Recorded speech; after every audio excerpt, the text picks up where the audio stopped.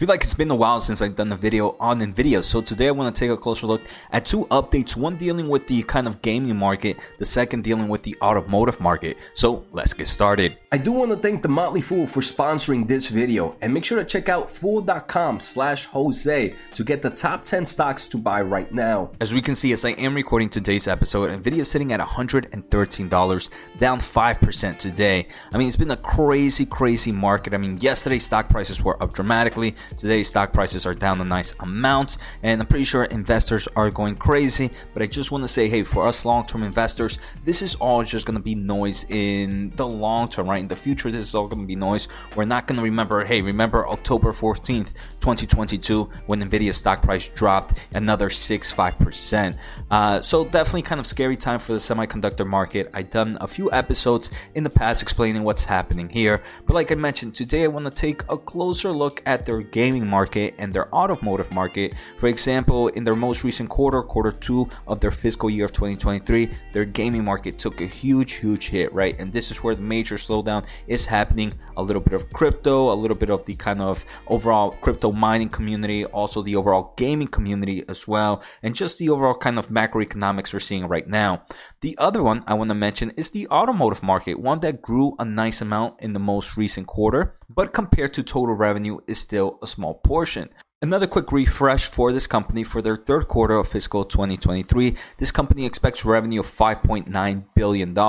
We can see that's going to be down year over year and another decline sequential. They're seeing a huge decrease in the gaming market, and that's where most of the decline is going to happen.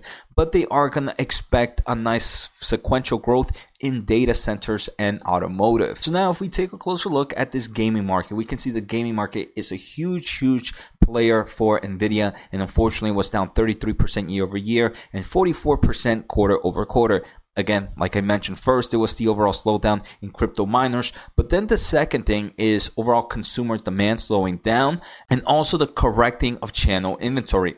We have seen a decrease in PC shipments as a lot of kind of PC OEM makers are slowing down on their kind of orders, which is causing kind of inventory correction to happen and really reducing this revenue. So most recently in October, Nvidia released their new generation of gaming GPUs, the RTX 4090. And this is their top of the tier line, which was expected to sell somewhere around $1,500 if I remember correctly. So I wanted to take a closer look at how things were doing. If we take a closer look at Newegg, a big e-commerce store for kind of PC components, we can see the RTX 4090 is sold out. Unfortunately, it does seem like scalpers purchased it up and now are just inflating prices, but the original kind of price of $1,500 is now sold out, and we only have these crazy prices.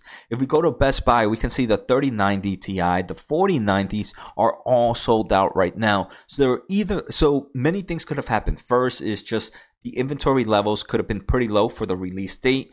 Normally, even crypto mining, if you knew anything about the gaming community or the kind of gaming cards, usually in their first release dates, they always tend to sell out, and they tend to get better over the weeks. The only thing that happened during that kind of crypto wave is they didn't get better over the weeks. They didn't get better over the months. So again, it's not unusual for the 4090, which just recently came out, to be sold out, but we can see numerous kind of versions of the 4090s are unavailable due to sellout reasons. So again, it could be numerous things, but I do believe it shows that there's still some market for at least these high tier cards. So I am going to be excited when Nvidia later next month releases their 4080, which is going to be a lower tier car, closer to that $900, $1,200 price point. And then from there on, they're going to keep releasing new cards in the lower tiers for more consumer friendly. And now that I'm doing this episode, if you recall yesterday's episode, I did mention that TSM believes that inventory corrections will start to pick up in kind of the second half of 2023. So I wonder if Nvidia is actually waiting to kind of release those consumer cards at closer to that, maybe the second half of 2023 or a little bit at the end of the first half of 2023 to have the right amount of inventory for when like the consumer market picks back up again. So if we take a closer look at gaming revenue, I personally want to say this kind of quarter one of fiscal year of 2023 of 3.6 billion was the peak. I don't think we're going to see those values anytime soon. And sequentially, we are going to see a decline in quarter 3 of 2023, but I do believe things will start to pick up after that. I'm calling it here. I think for the gaming market, Q3 or Q4 will be the bottom for the gaming kind of unit, and then we're going to start to see some steady growth. Maybe not that type of growth we've seen before, but at least some nice uptrend. And if you are enjoying the episode so far, make sure to hit the thumbs up, as it does help me grow my overall audience. If you want to support a little bit more, make sure to subscribe using my link at fool.com/Jose. The second kind of market I wanted to take a closer look at is the automotive market. Again, we can see this is a very small $220 million for a multi-billion-dollar revenue company. So very, very small. But year over year, it grew 45%, and quarter over quarter, it grew 59%. NVIDIA does mention that Q2 is an inflection point for the automotive revenue, as NVIDIA Orin has great momentum.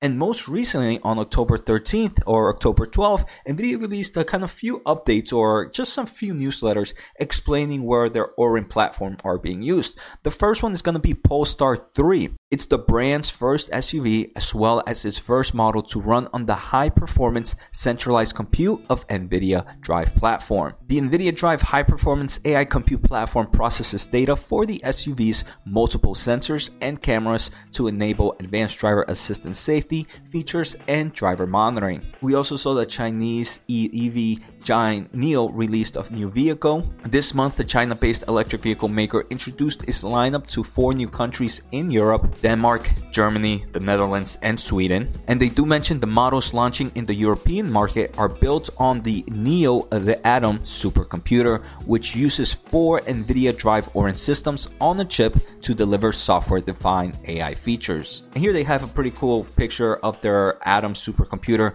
which, like I mentioned, uses 4 times NVIDIA Drive Orin. So while the automobile industry is still pretty small for NVIDIA's revenue, I do believe this is one that's going to continue to grow over time.